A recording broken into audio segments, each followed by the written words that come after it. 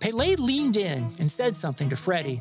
Don't let them change you. Keep working on what makes you different and what makes you special. It was great advice, but it caused me some problems. But what could change Freddie Adu? Soccer is going to explode, and it's going to be around this kid. We were the Beatles. Everywhere we went, it was the Freddie Show. And with that came the expectation, and with that came the pressure. New episodes of American Prodigy drop Tuesdays from Blue Wire Podcasts.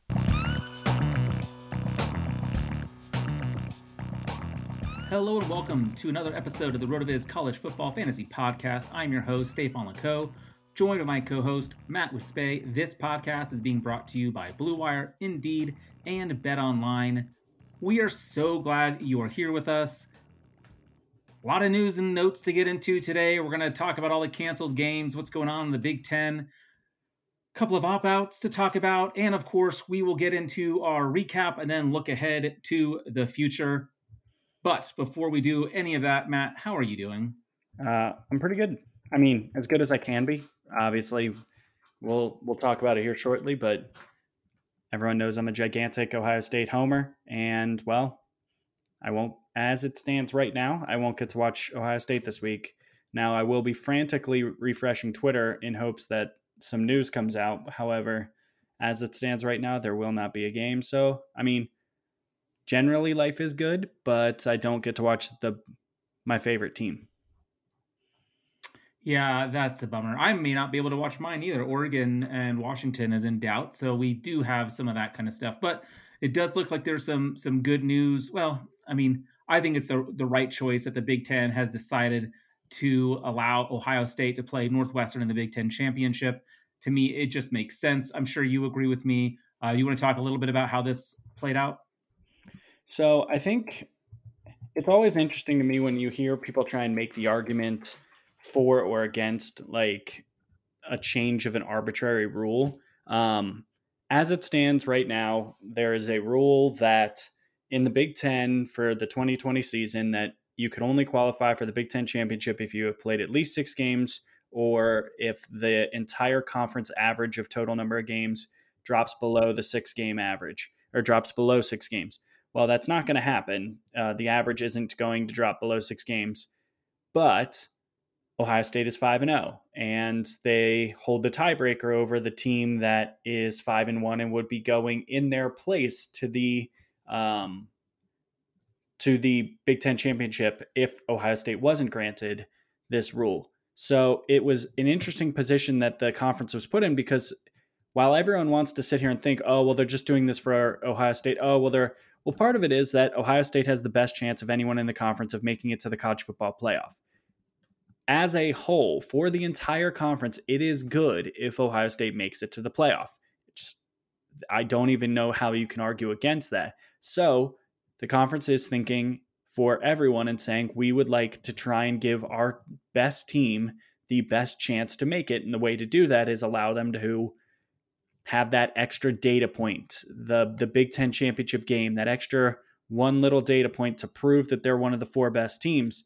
And I mean, there's so much that goes into this. And truthfully, the thing that is the even bigger wrench in this scenario is the fact that Indiana had to pause their team activities for the week. They've already canceled their game against Purdue.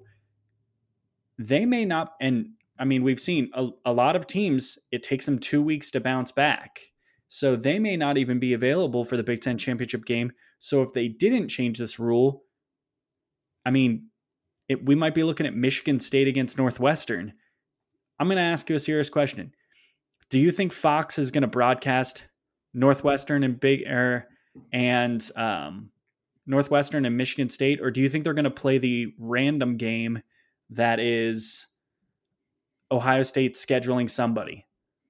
Yeah, I mean, I would think that more people would want to watch the Ohio State game, but who knows what they actually have to do. But yeah, it's a good point. Like, I think it makes a lot of sense. And from what I can tell, this is the right choice going forward. And something that like I've always kind of believed is just because you've made a mistake in the past doesn't mean you should like stick with it. But like it's better to move on and adapt and admit that you are wrong. Like in all aspects of life. And so the Big Ten being open to changing their arbitrary rule, I think is a good thing. And I'm sure some people are upset, but I think more people are understanding of what's taking place and what's going on. So Well, I think it's the right choice. And the argument for, oh, well, they made a rule, so you can't change the rule. Well, they also made a rule that they were going to not play this season, and then they came out with another statement saying that they weren't going to revisit that.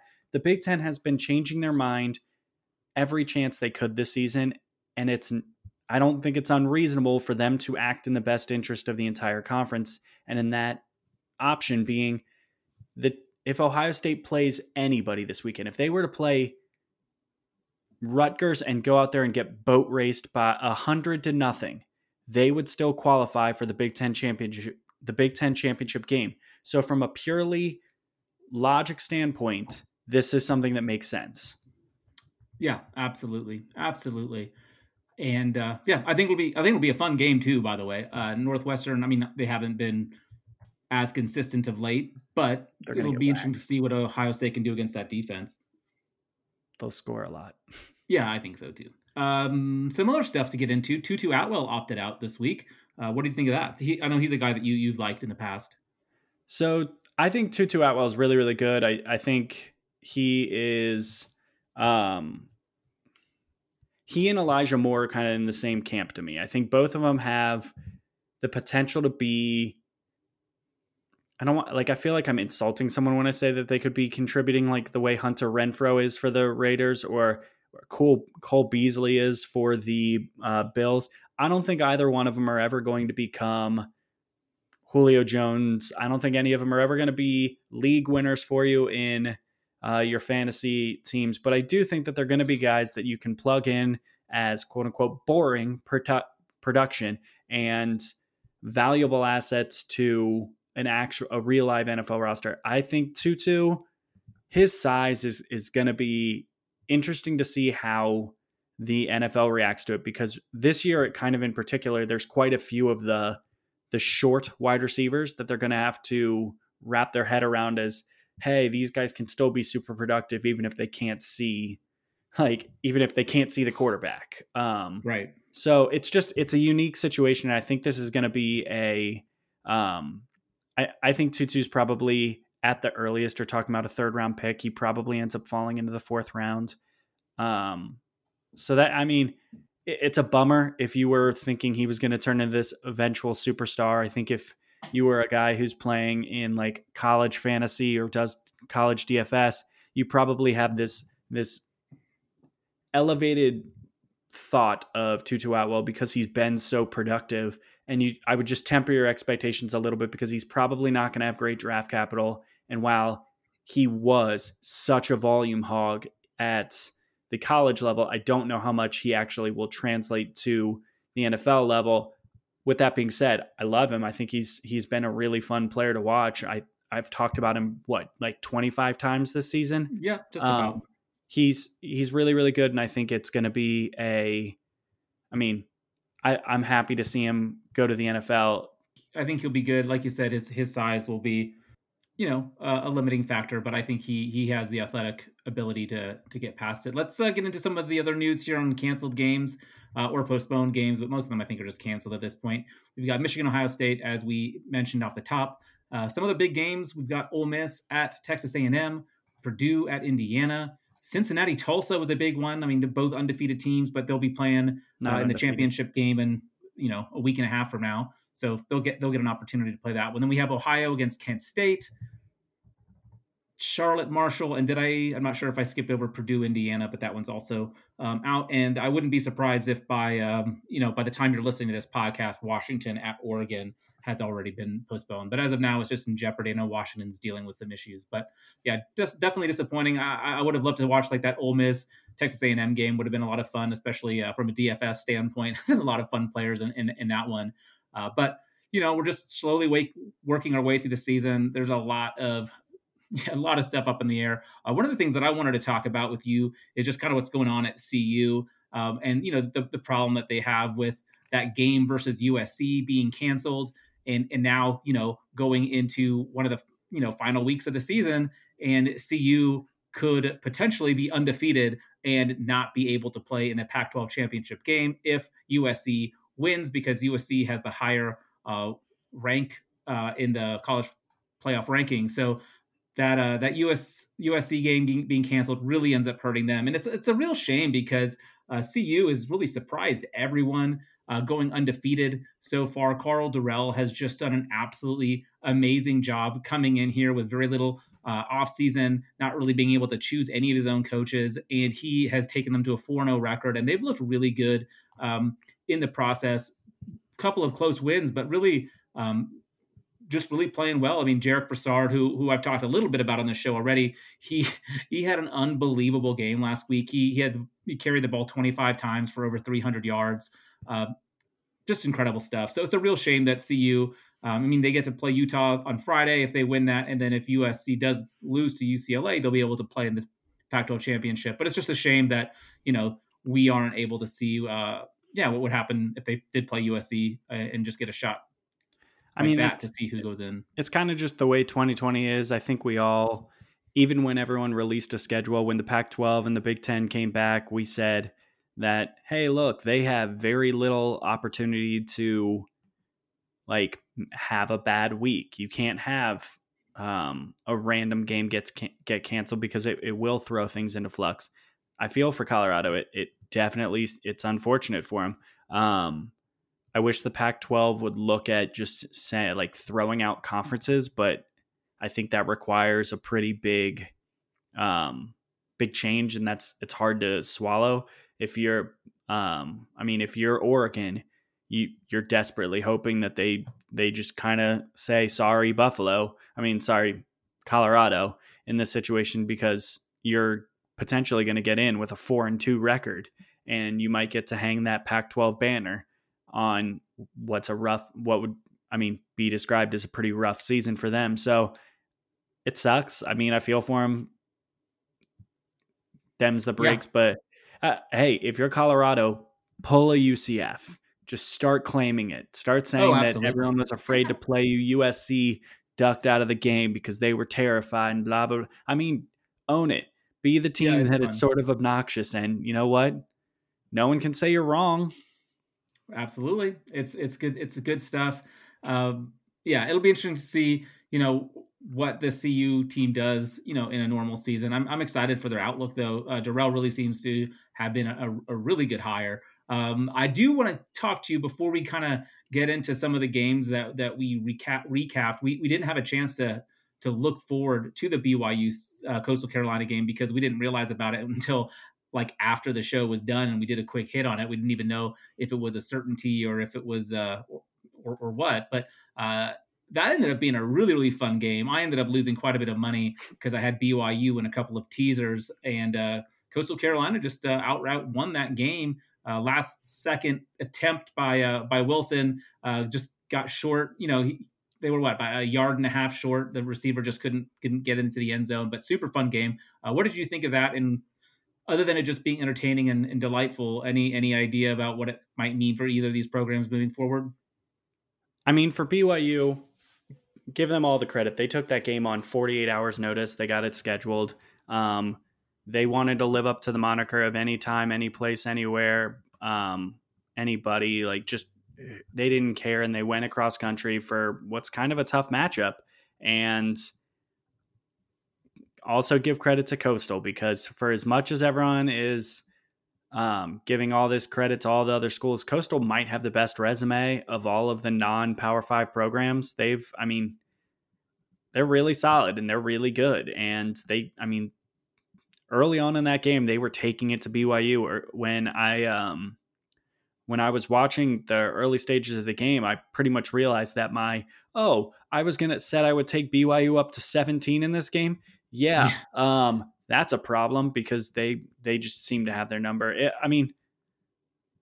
I saw some stuff I didn't like. I really don't like the BS stuff that happened to Zach Wilson getting. Coastal had made it very clear they were going to try and rough him up. They did. They weren't wrong for doing so. It was within the rules of the game, but I hate it. and I'm sorry. I know people are gonna call me soft for it, but I just don't like the unnecessary, hey, let's try and hurt the quarterback. Right. But whatever, is what it is. It's part of football. You can't really get mad at a team that has seemingly been overlooked for most of the year and them trying to make sure that they're winning on the biggest stage that they get. So cool for them. They got a game day experience. They got all of it. The best part is that it was a game day game, and then the game was on ESPNU. Hilarious to me. But no, great. I mean, I'm not going to go. It wasn't one of the best games of the college football season. I think anyone who says that forgets that Texas A&M and Florida happened. Like that was probably the game of the year to date. There have been better games, but regardless, it was fun. I enjoyed it. Yeah, I think it was fun, and I think it's too pro. Well, I guess a lot of people watch BYU, but for a lot of people, that was the first time they'd ever seen Coastal Carolina play. So I think that also makes it a lot of fun. Anything else you want to chat about before we get into the rest of the show? No. All right. I'm sure there's plenty of stuff that's going to come up along the way. Before we go any further, though, I do want to take a second to tell you about Indeed. Indeed has been absolutely awesome for me personally. As I have mentioned a few times now, I've taken on a new role at my day job where I have to sit and look through resumes and try to find the right people for my company, and looking to hire can be really, really difficult. But Indeed has really made it so much easier. And that is because they have a new way of matching me or you with candidates instantly. It delivers a short list of quality candidates whose resumes on Indeed match your job criteria, so that you can contact them super quickly when you sponsor a job. Using Indeed has just been absolutely a game changer. When I boost my jobs, I'm able to get my candidates on my screen way quicker, and I know that they are going to be a good fit. Right now, Indeed is offering our listeners a free $75 credit to boost any job post, which means you'll see more quality candidates and you'll see them fast. Try Indeed out with our free $75 credit at Indeed.com/Blue Wire. This is the best offer anywhere. So go right now to Indeed.com/Blue Wire. This offer is valid through December 31st, so do not wait. Terms and conditions apply. All right, Matt, let's jump into our Week 14 recap. We had a kind of an up and down week. You're about to get things turned around here. You had a 2-6 week, not your best. You went 2-2 on our regular games. I went 4-2 on the locks, and then 3-1 on our regular games. Take us through some of your picks and kind of what you thought about them. And you don't have to take too much time. We can go through this pretty quickly here. I'm blaming you for bullying me. Yeah, that's fair. So I went 2-6. My only wins of the week were Ohio State and minus 12.5 in the first half against Michigan State, and Penn State minus 11. My losses were Wisconsin minus 14. They lost outright. Alabama, LSU under 68.5. App State, Louisiana over 51.5. Oregon minus 9.5 at Cal. I hate you, Oregon. Central Michigan minus 1.5 against Ball State, and Bowling Green plus 2.5 at Akron. Like I said, you bullied me into those last two picks. It's your fault. I don't claim them. This whole system is rigged. Yeah, that's fair. That is very fair. I'll stop bullying you. Bullying is a bad thing.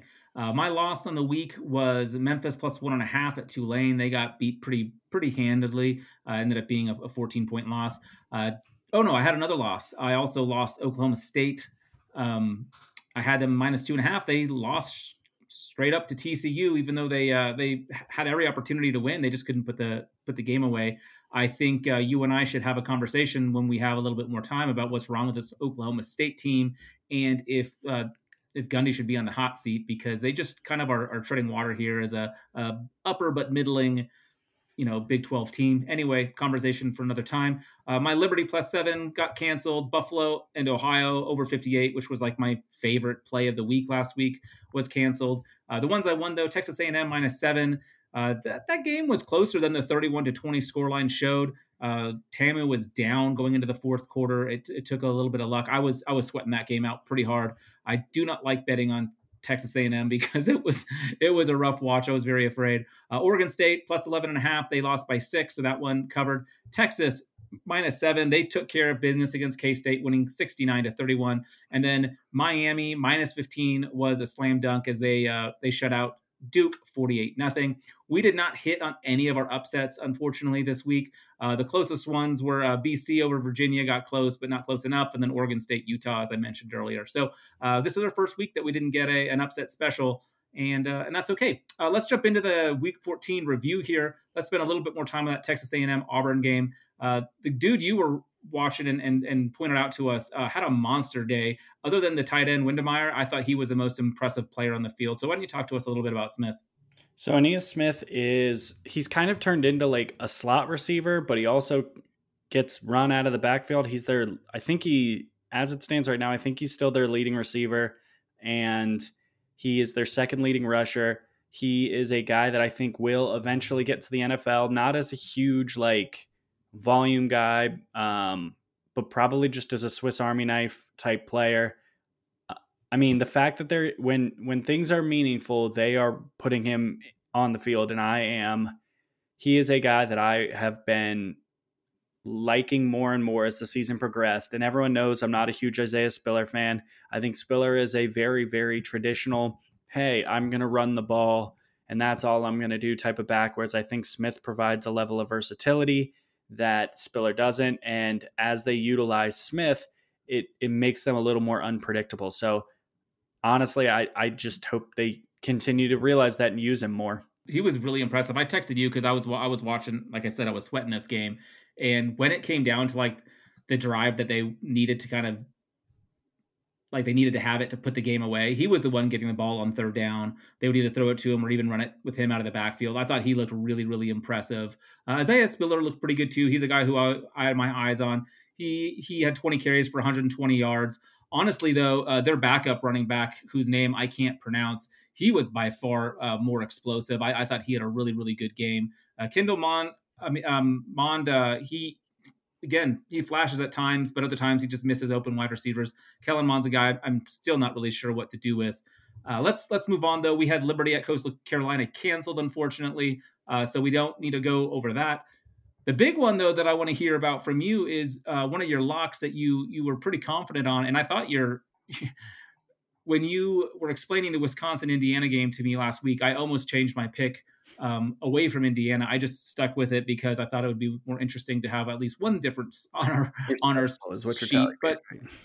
But yeah, Indiana just straight up won 14-6. What happened? So, you know how I said it was a big deal that they were starting Jack Tuttle and how it was going to really change everything for him, and it was a really big deal? Nope. He did fine. He's not as good as blanking on his name. Michael Penix. Wow, it's a bad day. He's not as versatile as Penix. He's not going to make the wow plays that Penix does. But that defense was good enough to stop kind of a flailing Wisconsin offense. And Wisconsin's dumb. I don't know how to say it any nicer than that, but I don't know why they're off. They should go back to the offense they were running for the past 10 years.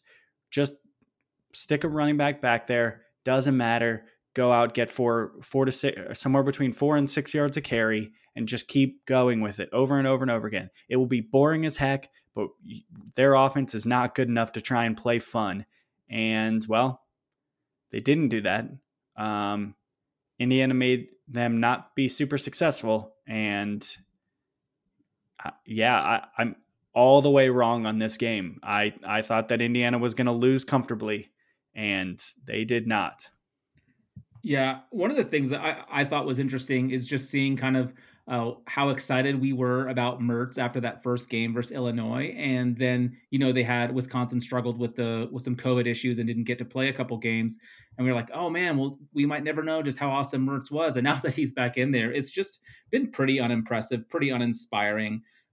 He hasn't had a great game in a while. Like, this game against Indiana, 0 touchdowns, 1 interception. The game against Northwestern, he had 1 touchdown, but 3 picks. So he was fine against Michigan with 2 touchdowns and no interceptions. But even that game, he only threw for 127 yards. So when you look at these 4 games Mertz has played, it's really only that first game against Illinois that was decent at all. So definitely still a lot of question marks around him. But to your point, I think it might be good for Wisconsin to get back to what they've been good at over the past decade plus. So Interesting for them. Wisconsin's definitely been a bit of a disappointment. But a team that isn't disappointing, I mean, I think every week it's just like, oh my God, how long can they keep this up? Let's just keep betting them. Alabama 55 at LSU, only managed to score 17, and Alabama easily covered that 29.5. Mac Jones, who you were watching, went off again, 20 for 28 for 385. Mechie was the guy I wanted to see. We all know what Smith does, but what was Mechie going to do? He went 4 for 58 and no touchdowns. Smith, 8 receptions, 231 yards, 3 touchdowns. And then the running game got going too, of course.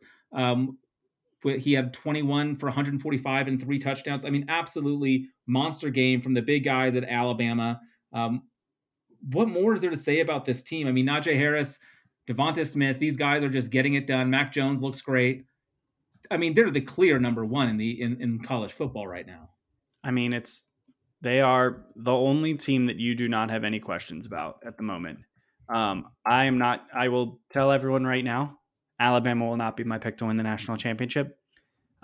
Shocker. But this is they're where they should be right now.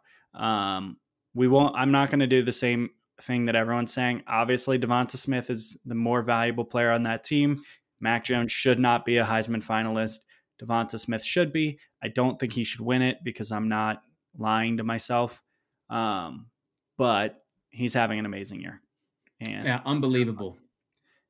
He is just, even though he's like the main receiver and people know he's getting the ball and they still can't stop it. It's hard to stop. I mean, Derek Stingley should have been shadowing him the whole game. He wasn't. But LSU's just, their defense isn't good. It wasn't good last year. It was pretty good the year before that, but it is what it, I mean, their defense hasn't been good for 2 years.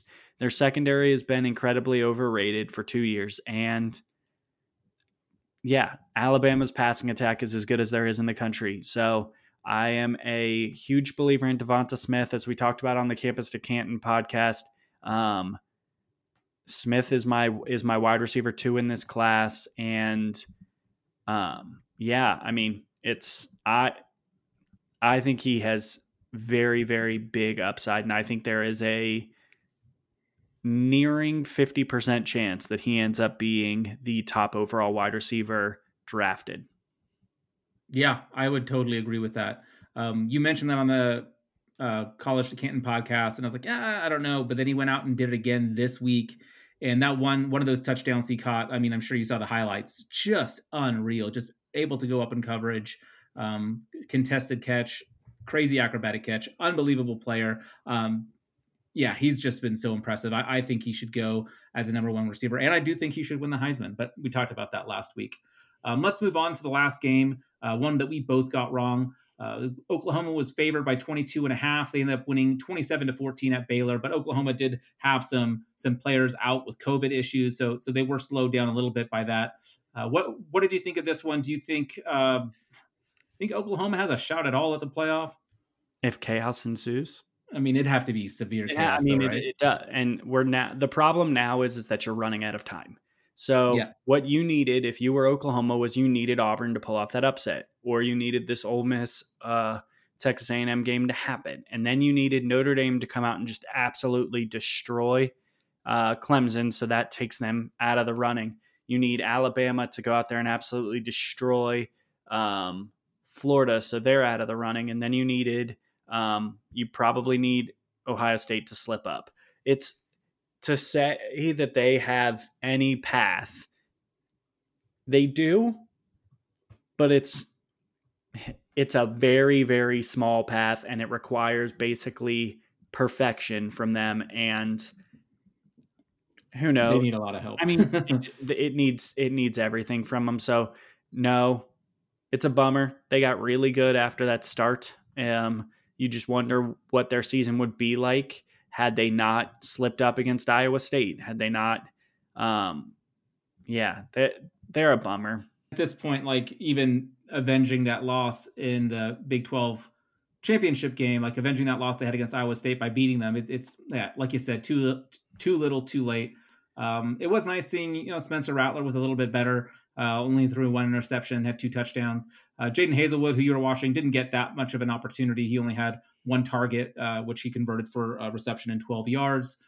It'll be interesting to see what they can do moving forward here. I don't think we'll be talking about their game at West Virginia here in a minute here. So let's take a quick break here from our colleagues over at RotoViz, and then we'll be right back to look ahead to the upcoming week. What's up, listeners? This is Curtis Patrick. I just wanted to stop by and say thank you for supporting RotoViz Radio. You are the absolute best audience in the business, and I know it.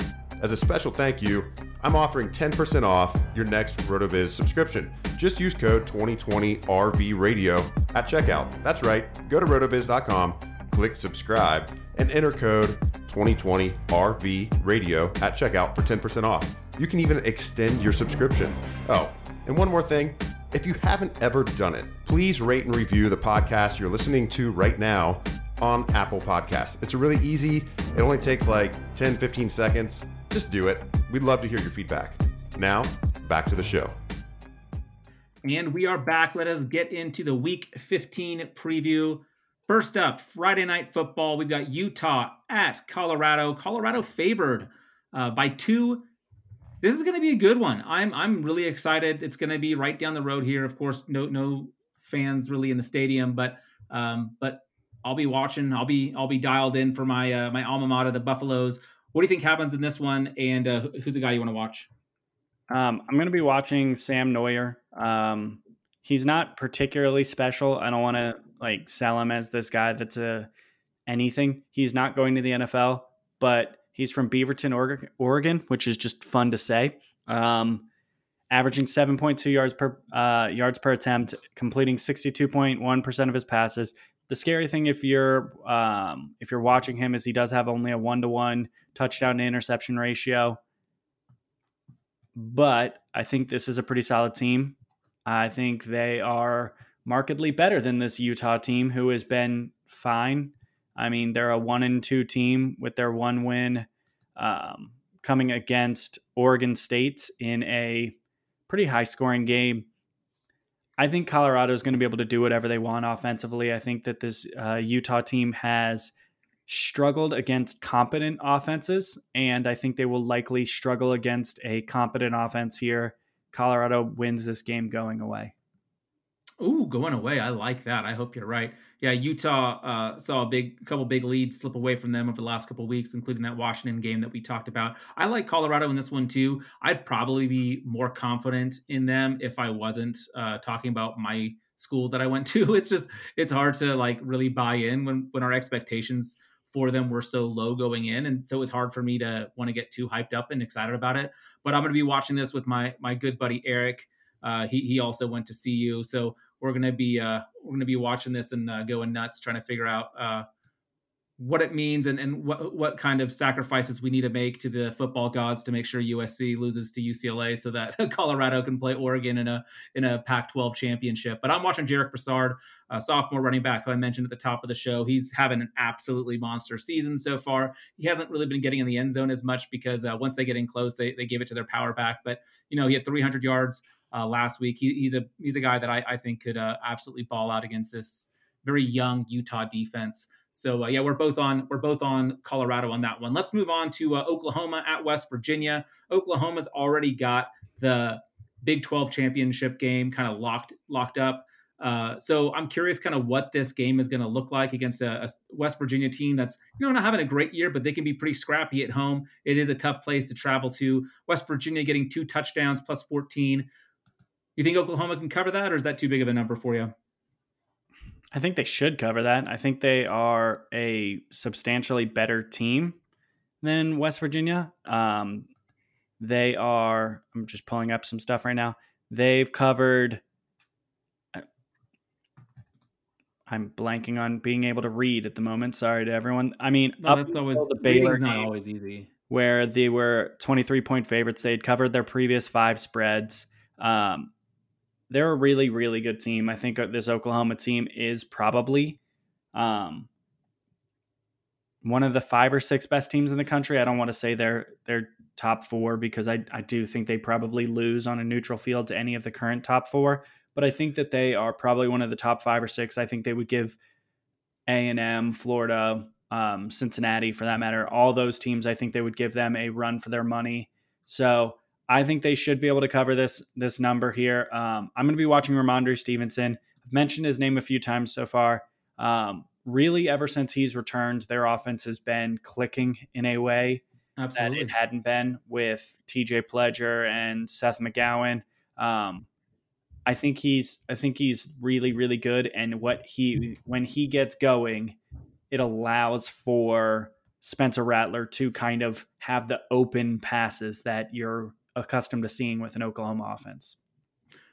You bring up a good point, because we've been talking about Oklahoma a lot, and I kind of was like, well, I think Spencer Rattler just needed a couple games under his belt to get used to playing as a starter. They're a young team, and maybe that's part of it. But you are right that this offense really started, and the team in general started playing a lot better once Stevenson did get in there and was able to kind of solidify that running game. So that's definitely a good point.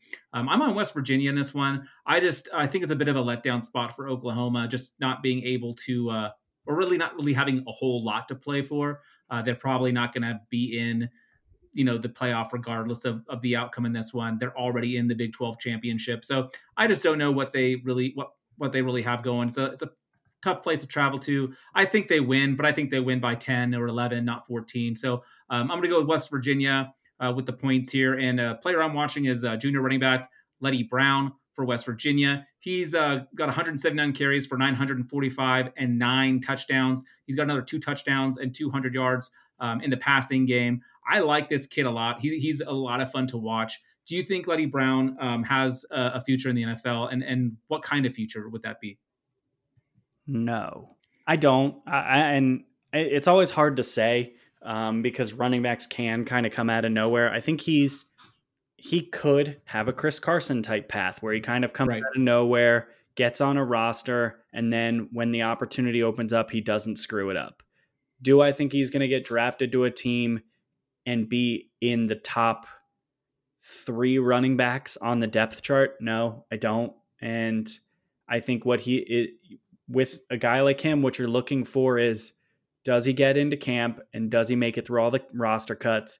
If he does, then that gives him a chance. And a chance is really all you need if you're a running back, because if you go out there and do great in 2 to 3 games, teams just leave you on the field. I mean, look at the guy we used to talk about all the time when he was in college, Myles Gaskin, was a really late round pick. He was not someone who the NFL valued and didn't see much in him. And this season he's become pretty valuable for Miami. So it doesn't take a lot. You just have to get on a roster. He's a productive guy. For my opinion to change, he's going to have to go be a freak athlete at the combine. And I don't see that happening. I think that's fair. Benjamin will be that guy pretty soon who gets a shot at Arizona and takes off for the Cardinals, and we're all drafting him 3 years from now in the second round. Georgia is traveling to Mizzou. Mizzou favored by 13. It's kind of surprised by that number, but Georgia doesn't really like to run up the score. They do have JT Daniels kind of manning the quarterback position now. How do you think this one plays out? I have to take Georgia, I think. They still are pretty good on defense. They're not amazing. They're still the more talented team. And I think that, is it even a question that JT Daniels he should be the guy under center? He probably should have been the guy under center all year. I don't think there's really anyone who would argue that at this point. I think he is about as talented a quarterback as we've seen at Georgia in, a decade. I think he's probably more talented than Fromm. And I say, Justin Fields was there, wasn't he? Started. If they were, what does this prove? It proves Kirby Smart doesn't know how to pick his quarterback, because there was people who actually thought Dwan Mathis was the guy and was actually outdoing him. So who knows? I don't really know this number. It's a little bit scary. I don't think Georgia's going to go out there and beat them by like 40, but I do think that this is probably a game where Missouri struggles to score and Georgia gets to like 30. Yeah, I lean with you. I'm with Georgia on this one too. They just looking at their schedule, they've only lost 2 games, and those games were to Alabama and Florida, two teams that are Alabama obviously in the playoff, and Florida, who was kind of knocking on the door. And so they got two really quality losses. And even with that, they're a team that no one's really talking about, no one's very excited about. And I think it's just for the reasons that you brought up. They took too long to get JT Daniels going, so their offense was pretty slow. Their defense, while it has been dominant at times, Mississippi State put up 24 against them. Florida beat them with a massive 44 number. And then even against South Carolina, they gave up, 16 is not that much, but it wasn't like a dominant performance by the defense, in my opinion. So I think your angle on this one is right. I do think Georgia wins this one. I had this one on my sheet for a lock, but I don't know. I couldn't roll with it. Well, I might change my mind when we get down there. But I'm with you. Georgia is a team that I fully expect to win this game. A game that I have a really terrible grasp on that I just can't get a good feel for is North Carolina traveling down to Miami. Miami is favored by 3, and I could see this game playing out in so many different ways. It's really, really hard for me to kind of tell myself a story as to why I should really back either team here. I've seen like that Miami Clemson game is just like so vivid in my memory because we were hoping that Miami would be able to give Clemson a run for their money, and they just got that. I told you that the line was too small, and that right. I thought Clemson was going to win by murder. Right. That is exactly what you said. But we hoped that it would be a good game. We hoped that there'd be some, without Notre Dame, it's just been so long since the ACC has had someone to compete with Clemson. And we were hoping that this Miami team would do it. And they just laid an egg. And they've been good since then. But it's hard for me to, in a big spot like this against a good North Carolina Tar Heels team to see them really putting up a huge number, or rather keeping UNC from putting up a huge number. So I think this is a huge offensive explosion game. The player I'm watching is De'Ami Brown. He has been absolutely fantastic. I talked about him quite a bit on the podcast with Travis. I love the guy. He is a real field stretcher. He's averaging like 20 yards a catch. He's leading the team in both yards and receptions. I really love him. Of course, we've talked about their running backs quite a bit as well. So I like UNC -3 because it's a toss-up game for me. Give me the team that's getting the points. So UNC +3 for me. Where are you on this one? Is this one feel more obvious to you? No, not at all. I'm picking Miami because I think Miami is sort of hitting its stride right now, and I think that they kind of want to prove that they are that team that's somewhat deserving of being in the ACC championship. Like, for the way that everyone feels about how Indiana's getting screwed over and, the Big Ten's just changing the rules. The ACC actively changed their rules to make sure that they had Notre Dame and Clemson playing in the ACC championship when they have an 8-1 Miami Hurricanes team that's actually, since that Clemson game, they've been okay. They're not super flashy. They're definitely not a team that I'm wanting to bet on consistently. But they're 8-1, and they're beating everyone that is put in front of them. And they were underdogs against Virginia Tech. They went and won that game. They were 14.5-point favorites at Duke last week, and they went out and shut them out 48-0. I think this team is kind of, I don't want to say they're getting their culture right because it's Miami, so their culture physically can't be right. I don't know. I don't feel great. This is a spot where, do I trust North Carolina? And this season, I can't say I've trusted North Carolina at all. Right. Particularly on defense, I just don't trust them. I think you're right. I think if you were looking at this game, you can probably find a total on this game that you want to take a look at. I can almost guarantee that we're going to hear what that total is later. But yeah, I think that's, I'm taking Miami. No great feel. The player I'm watching is Jalen Knighton. He doesn't get a ton of touches, but he continues to be pretty explosive when he gets the ball. And I'm just a big fan of his eventual future. I will say the number is 67.5. So you're not going to hear it from me. I don't know if you've got it on your card, but I struggle with 67.5 with just this Miami offense has been kind of hit or miss. One of the reasons I like the 3 points with UNC is because they beat Virginia by 5, they beat NC State by 3, they beat Tech by 1. So outside of that Duke game, A lot of their games have been real close, so I could see this one being pretty close too. But yeah, like you said, it's a tough one. USC UCLA should also be a close game. UCLA is getting 3 points here, so USC the favorite at the Rose Bowl.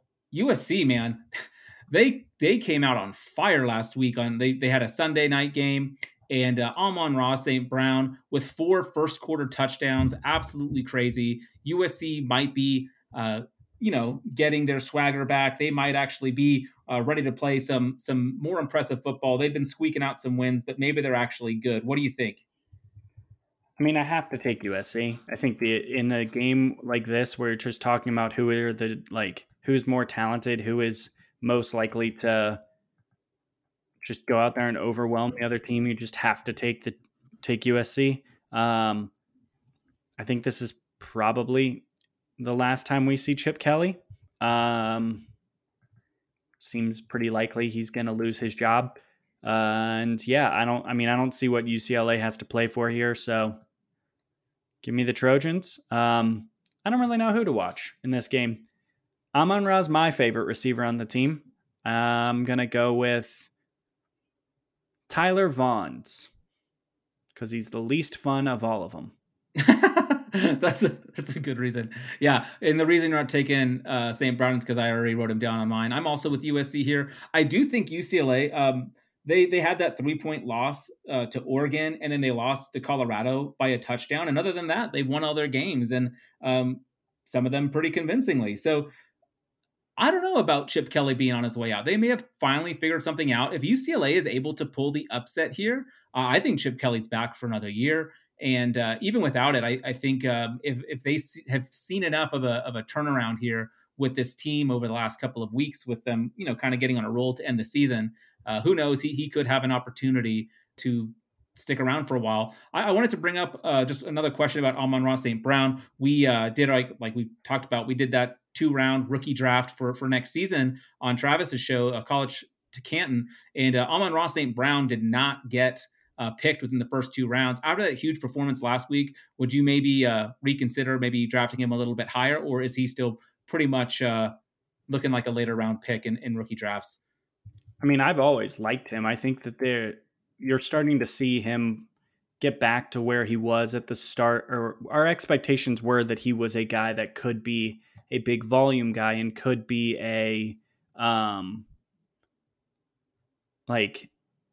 could get that dominant breakout year that we were looking for. And it, honestly, he started off kind of bad. It was the Drake London show. We talked about it a few times that Drake London looked like the one that was the breakout star out of the group. And now that he's kind of reestablishing himself as that go-to guy. Yeah. I mean, I think he's probably a 2nd-round pick. I think without spoiling it too much, if you haven't listened to it, I would have taken him over probably 5 or 6 guys that we took. And screw it, I'll name names of guys that I would have taken him before. I would have taken him before Terrace Marshall. I would have taken him before Pat Fryermuth. I would have taken him before Diami Brown. I would have taken him before Zach Heresy and Kyle Trask.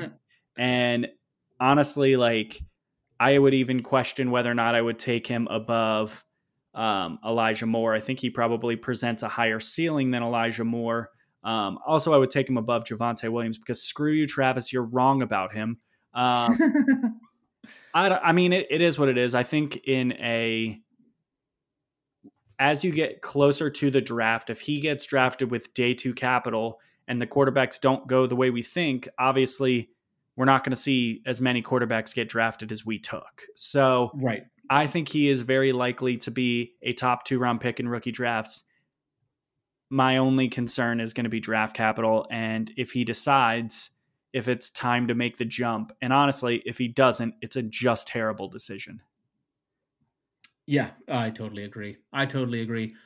Well, you know what isn't a terrible decision? That's heading over to Bet Online. That is where we like to do a lot of our gambling, a lot of our extracurricular activities when it comes to football takes place on Bet Online, and they are going the extra mile to make sure that you can get in on every possible chance to win this season, from game spreads and totals to team, player, and coaching props.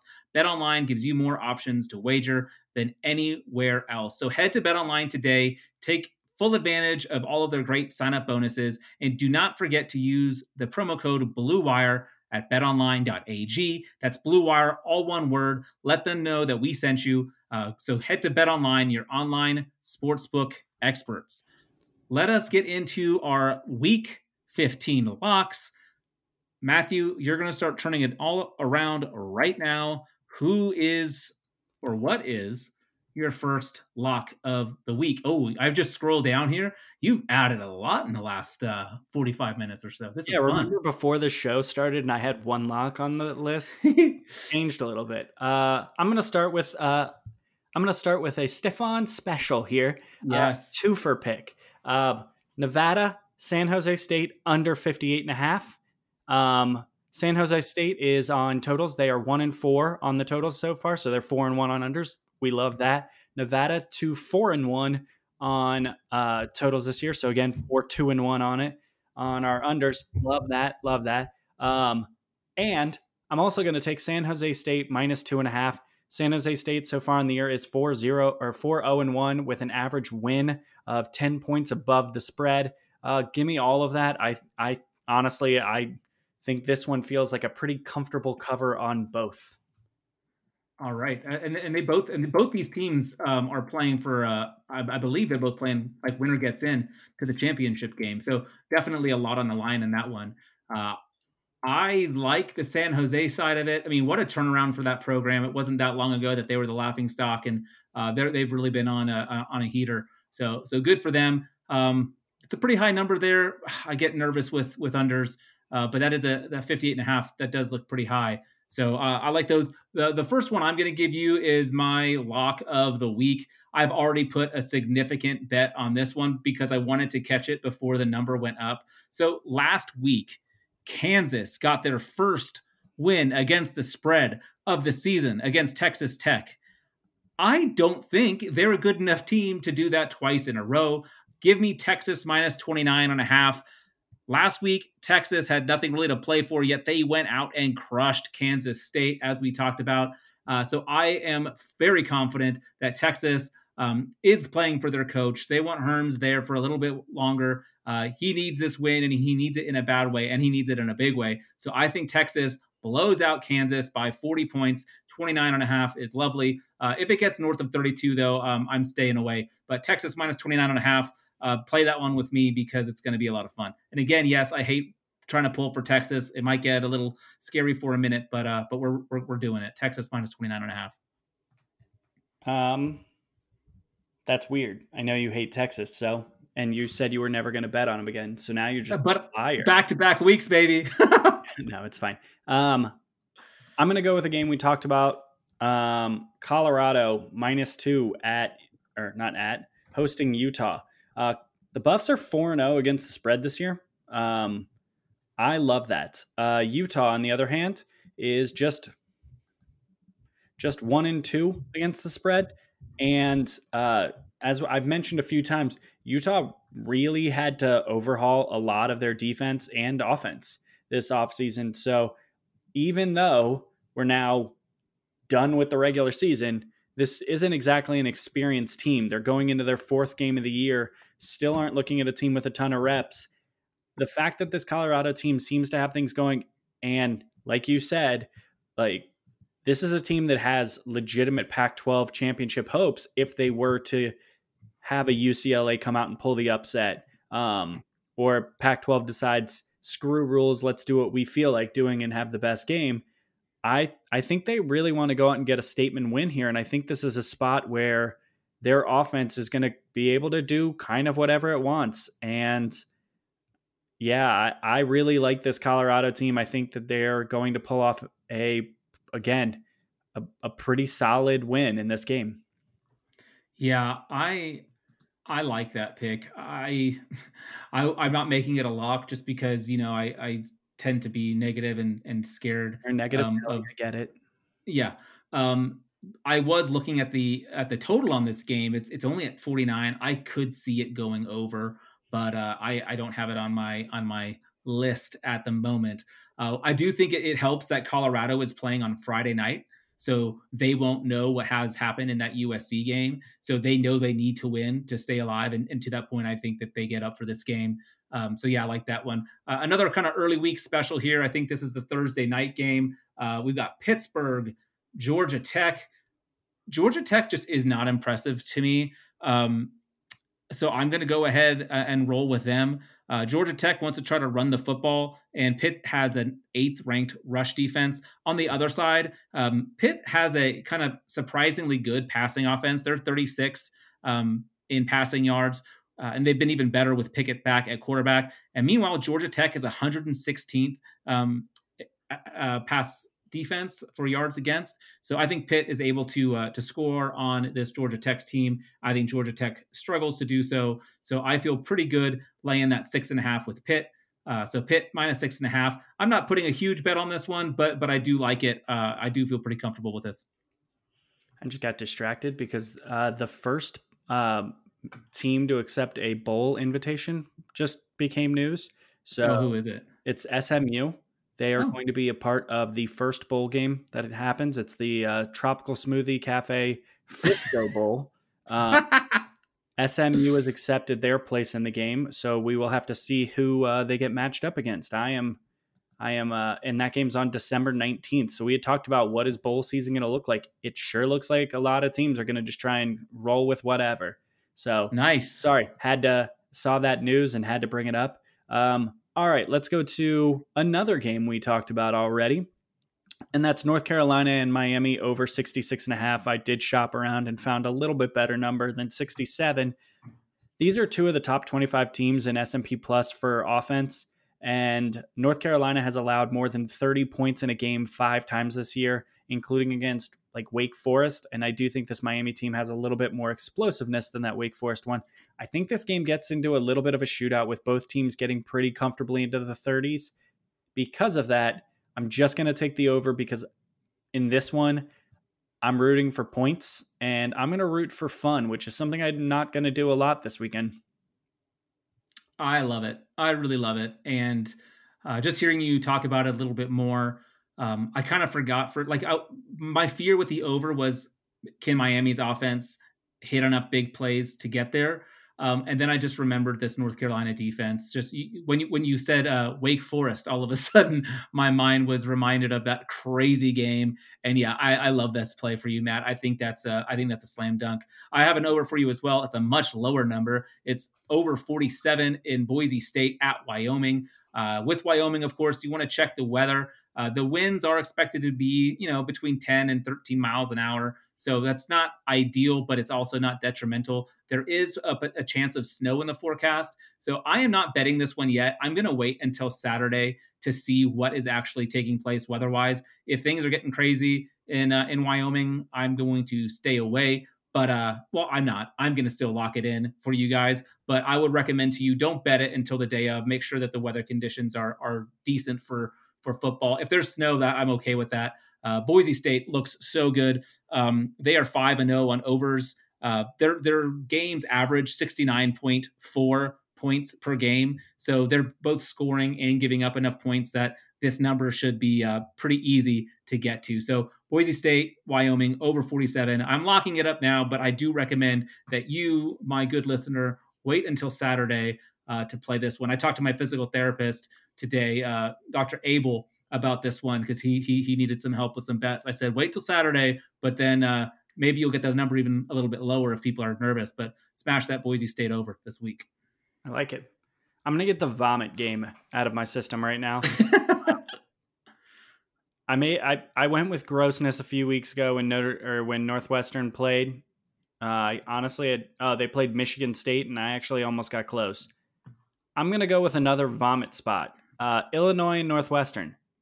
Under 41.5. Yeah, it's gross. I'm not going to lie to you. It's gross.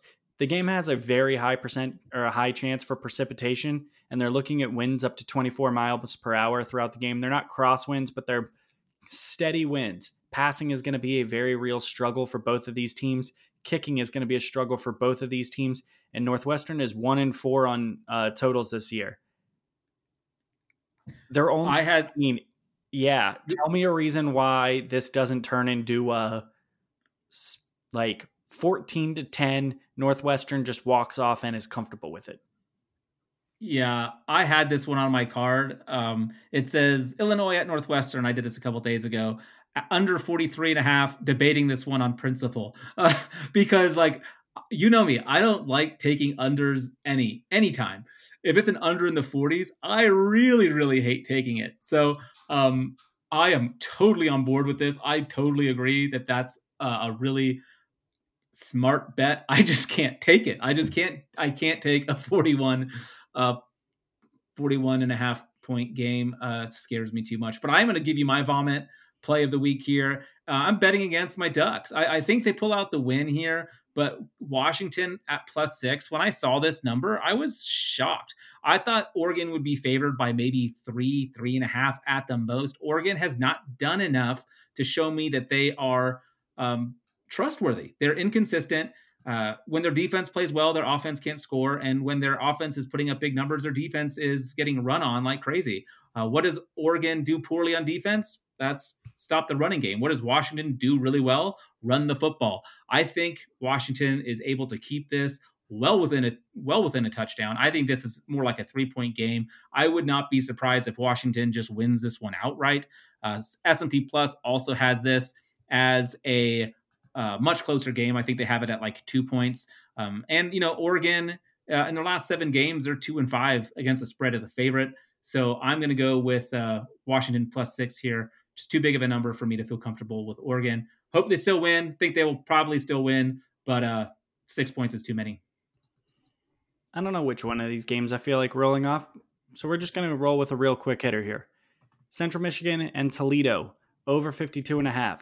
Both these teams are 3-2 on the year against totals. I think they do it again, and I think it's another game where they score a little bit. Let me quickly find this game on S&P Plus and see where they have it, because I feel like I owe you more analysis than that. Apparently, I can't read. No, those are just difficult ones to find on here. Do I just not have this game on here? Mm-hmm. Oh, no, here it is. They have it at 0.4, so I've got a lot of leeway on this one. Yeah. Give me Central Michigan and Toledo on and over, because it's fun. I like it. That is a fun one. I like the Rockets. And there's too many Michigan teams to keep track of, so it's always hard for me. Is it Central or Eastern? Or there's a lot. My next one, I've got kind of 3 unusual games from my perspective. Like I usually go with the Power 5 schools. I'm gonna go with Buffalo minus 32.5 at Akron. When I looked at this game originally, I wanted to take the over because Buffalo just knows how to score a ton of points. But then I realized, like, I don't know if Akron is going to be able to hold up their end of the bargain. I didn't feel comfortable trusting them to score against anyone. So I'm going to just take the 32.5. I'm going to lay the 32.5 points with Buffalo. Akron is 3-14 against the spread in their last 17. And that third win was last week against against Bowling Green, who is just absolutely terrible. So I don't think they're going to be able to hang with Buffalo at all. Buffalo is 6-1 in their last 7, averaging more than 50 points per game. And they have the number 2 rushing offense, as well as the number 2 offense in yards per play. I think they're going to be able to get up big and in a hurry. And 32 is a huge number, but I'm okay laying it against a really bad Akron team. I like it. That's a big number, though, isn't it? It's a kind of scary number. I mean, is it? It's Akron. I went against Akron last week. Akron had a lot of like special teams help in that game to pull out this win. I need to just stop looking at games, by the way, because this isn't helping my cause. Yeah, I think you're good. I think this will be a Jarrett Patterson special. All right. I feel like I probably have more left than you, so I'm going to roll a little bit quick here again. BYU, they're coming off of what was, has to be described as a pretty disappointing loss. This team, even with that loss, they're 6-3-1 against the spread on the year. S&P Plus has this game at 19 points. I think BYU is going to come out and look to run up the score against an okay San Diego State team, but not a great one. I think BYU wins this game probably in the 20 range. So give me BYU minus 15.5. Oof. That's a big number there. But yeah, I think they'll want to bounce back. I'm sticking with a thread here that you'll pick up on. So Akron had a nice win last week, but only because, they played against one of the worst teams, as I mentioned, in Bowling Green. This week, Bowling Green is up against Miami of Ohio, and the line is only minus 23. So I'm going to go ahead and stick with Miami of Ohio minus 23. Akron just beat this Bowling Green team by 4 touchdowns. Earlier this year, Miami beat Akron by 31. So by the law of transitive properties, I feel very, very good about this particular bet. I know it doesn't always work like that, but Bowling Green is 1-4 against the spread this season. Miami of Ohio is 2-1. I think they're able to cover this number. Bowling Green, like I said, is terrible, and they lost by more than this to a terrible Akron team. I think Miami takes care of business. So again, kind of not a usual game for me. I don't usually play around in these waters, but the temperature was just perfect today. I like it because picking against Bowling Green is fun. And you picked a team that is very close to where I live, so I'm cool. Oh, fun. Let's go rivalry. Let's go rivalry with this one. Arizona State and Arizona. I don't think this Arizona State team is a high-flying offense. I think they have a lot of players, but I think they would like to beat you by grinding out a win, which is why they are 0-2 against totals so far in this year. Arizona, they're 1-3 on totals this year. You know what that all says to me? It says under 56.5. I like Jaden Daniels. I think Jaden Daniels will probably have a pretty solid game. I think this game's not going to be super fun to watch for anyone, so give me the under. Yeah, that sounds right to me. Arizona State it's not like they've been dynamic in the few games that they've been able to play. They still look pretty rusty. I think that's a good call.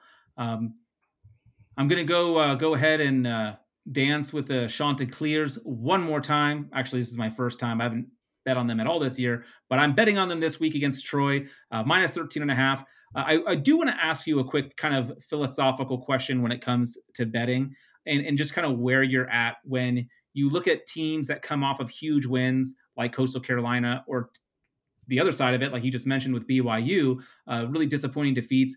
How do you kind of view the the letdown factor or the looking ahead factor when kind of analyzing your picks and what you want to do? Do you put a lot of stock into that kind of stuff? The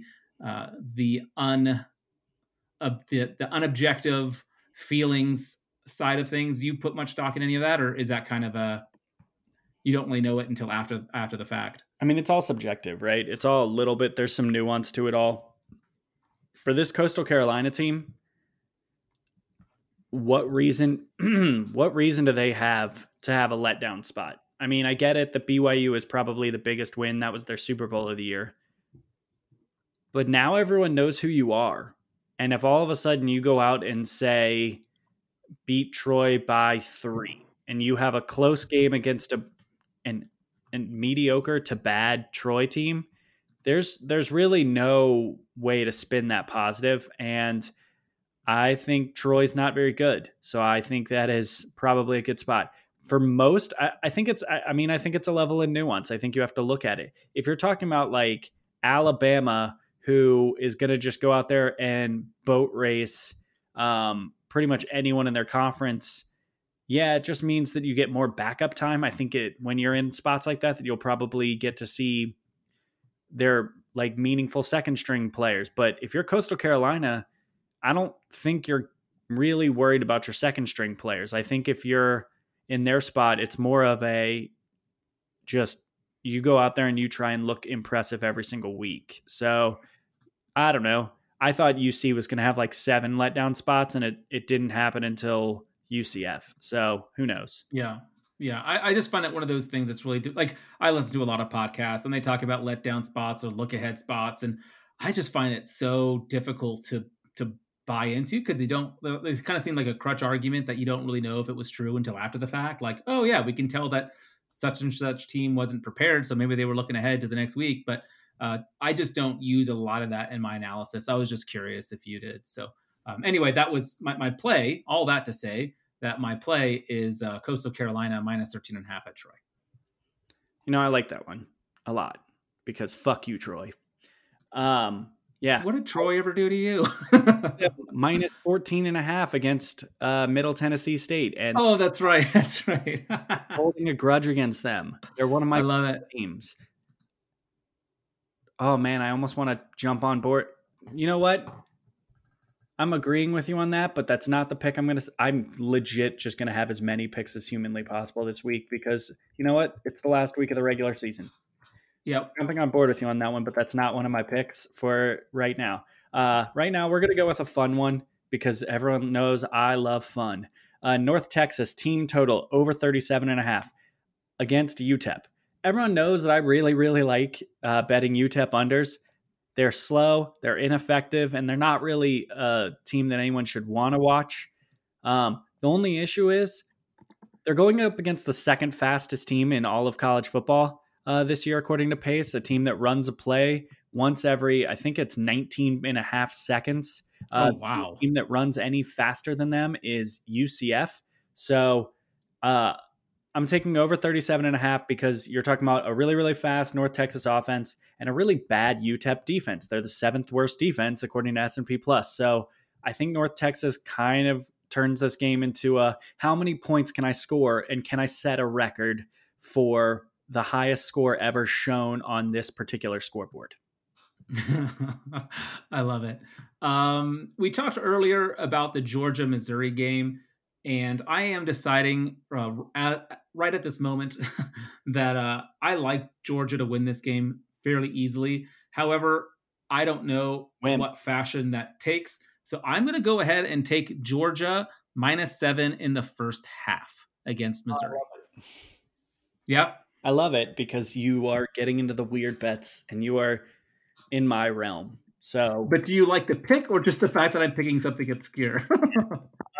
I told you, I think Georgia is a pretty comfortable team in this spot, and I think that they are markedly better than the team they're playing. So in that spot, I'm always going to favor them, and I actually think that their style, I mean, they tend to be the wear you down team, but they've also had a couple of times where they've come out pretty hot. I mean, I think we all remember against Florida, they were up 14-0, and if they do exactly that, Missouri doesn't have the firepower to come back. So if I think this is one where if you get a 10-point or a 14-point lead early, you're super comfortable because you know Missouri isn't going to score quickly.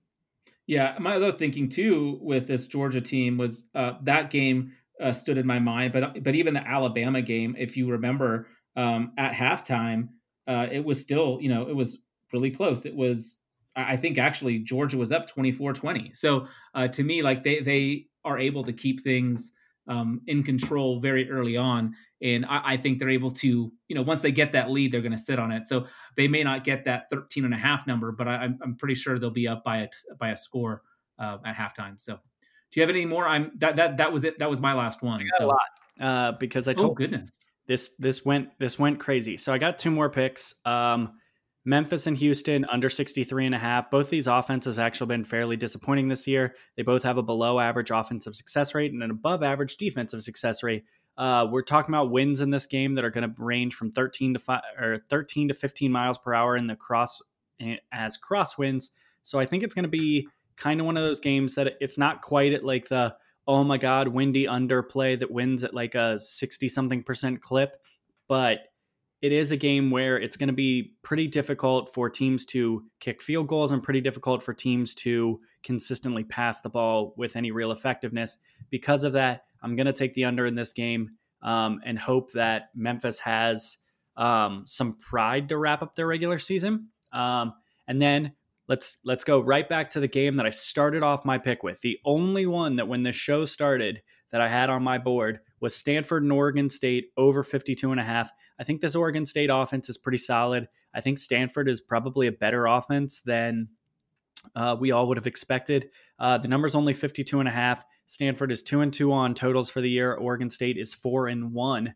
I don't think this game is like some super duper shootout that anyone should be like watching to be the best game of the weekend or anything, but I do think there's a chance that you get one team pretty comfortably into the 30s and then another team somewhere in the upper 20s. So I think it'll be a good game. And in that one, I think it'll push towards the over. Yeah, I think that makes sense. And, being able to root for Jefferson to keep scoring touchdowns will be fun for you. So definitely some rooting interest. Let me jump on a couple of upsets that I have for this week. One of them is I'm taking UNC at plus 133 at Miami. I'm taking the Washington Huskies at plus 170 at Oregon. And then I'm going to take Georgia Southern at home at plus 285 against App State. I think App State is a little overrated. I think they are kind of playing off of their fame from some of their big wins in seasons past. They have not been very good this year, at least not as good as we thought. So Georgia Southern at home, I think could be fun. So my upset specials: UNC plus 133, Washington plus 170, and Georgia Southern plus 285. I have two. One of them I feel like is cheating, but it's not cheating because they're catching, if you shop around, they're catching as high as 1.5 points, and that's Iowa. And you can get them at plus 105 at home against Wisconsin. We've mentioned it a few times, this Wisconsin offense struggling to the finish line. They're definitely not coming out here and wowing anyone. And I think Iowa is just good enough to exploit all of that. The other one I'm taking, I mentioned it earlier, Memphis at home to wrap up their season against Houston. They're plus 140. I think they're going to be able to run the ball okay. I don't know if it'll be a great game, but in a spot where they're the home team as a slight dog, I do like them here. Yeah, that's good. I'm going to run down my sheet right here. Then you can follow up with your. Yeah. My locks, I've got my favorite play of the week, absolute favorite play of the week. Texas minus 29.5 versus Kansas. Then we got Pitt minus 6.5 at Georgia Tech. The Boise State, Wyoming over 47. Washington plus 6 at Oregon. I've got Buffalo minus 32.5 against Akron. Miami of Ohio minus 23 at Bowling Green. I've got Coastal Carolina minus 13.5 at Troy. And Georgia minus 7 in the first half at Missouri. That's a lot. You have a lot of games. You have more. I have 12 games on the slate this week, and we'll start it off at the top. It's Stanford, Oregon State, over 52.5. We have San Jose State, minus 2.5 against Nevada, and we also have the under 58.5 in that game. We have Central Michigan and Toledo, over 52.5. Arizona State, Arizona, under 56.5. BYU, minus 15.5 against San Diego State. We have the gross game of the week, Illinois and Northwestern, under 41.5. North Texas, team total, over 37.5 against UTEP. We have Colorado minus 2 against Utah. North Carolina and Miami over 66.5. Memphis and Houston under 63.5. And we jumped on there with you. Coastal Carolina minus 13.5 at Troy. Yeah, and that North Carolina Miami over gets my 2 thumbs up of approval as well. Love that. I was leaning that Illinois Northwestern game, but I refuse to have my name next to an under that is a 41.5. That is just gross. But that's good stuff, man. Army Navy game or whatever. But that number's like 38 or something. Let's see, is just because we are obligated to talk about grossness. Let's see where that one's at right now. Army 38 Navy is where I'm seeing it. Yeah, it's nope. I mean, depending on how gross you want, you can get it as high as 40.5. And if you want to take an over in a service academy game, you can get it as low as 37.5. Oh my God. And then taking the over. It's so gross. I love that there's a 38 and I'm like, yeah, I'm not touching the over on that one. Not with those teams. Oh, that's fantastic. Well, great, Matt. This is going to be a good week. As you said, this is kind of the last week of regular season football. We've got some championship games kind of right on the horizon, so lots to look forward to. Real quick though, before we wrap up, any word on who Ohio State might be playing, or if they're playing this weekend? Any news?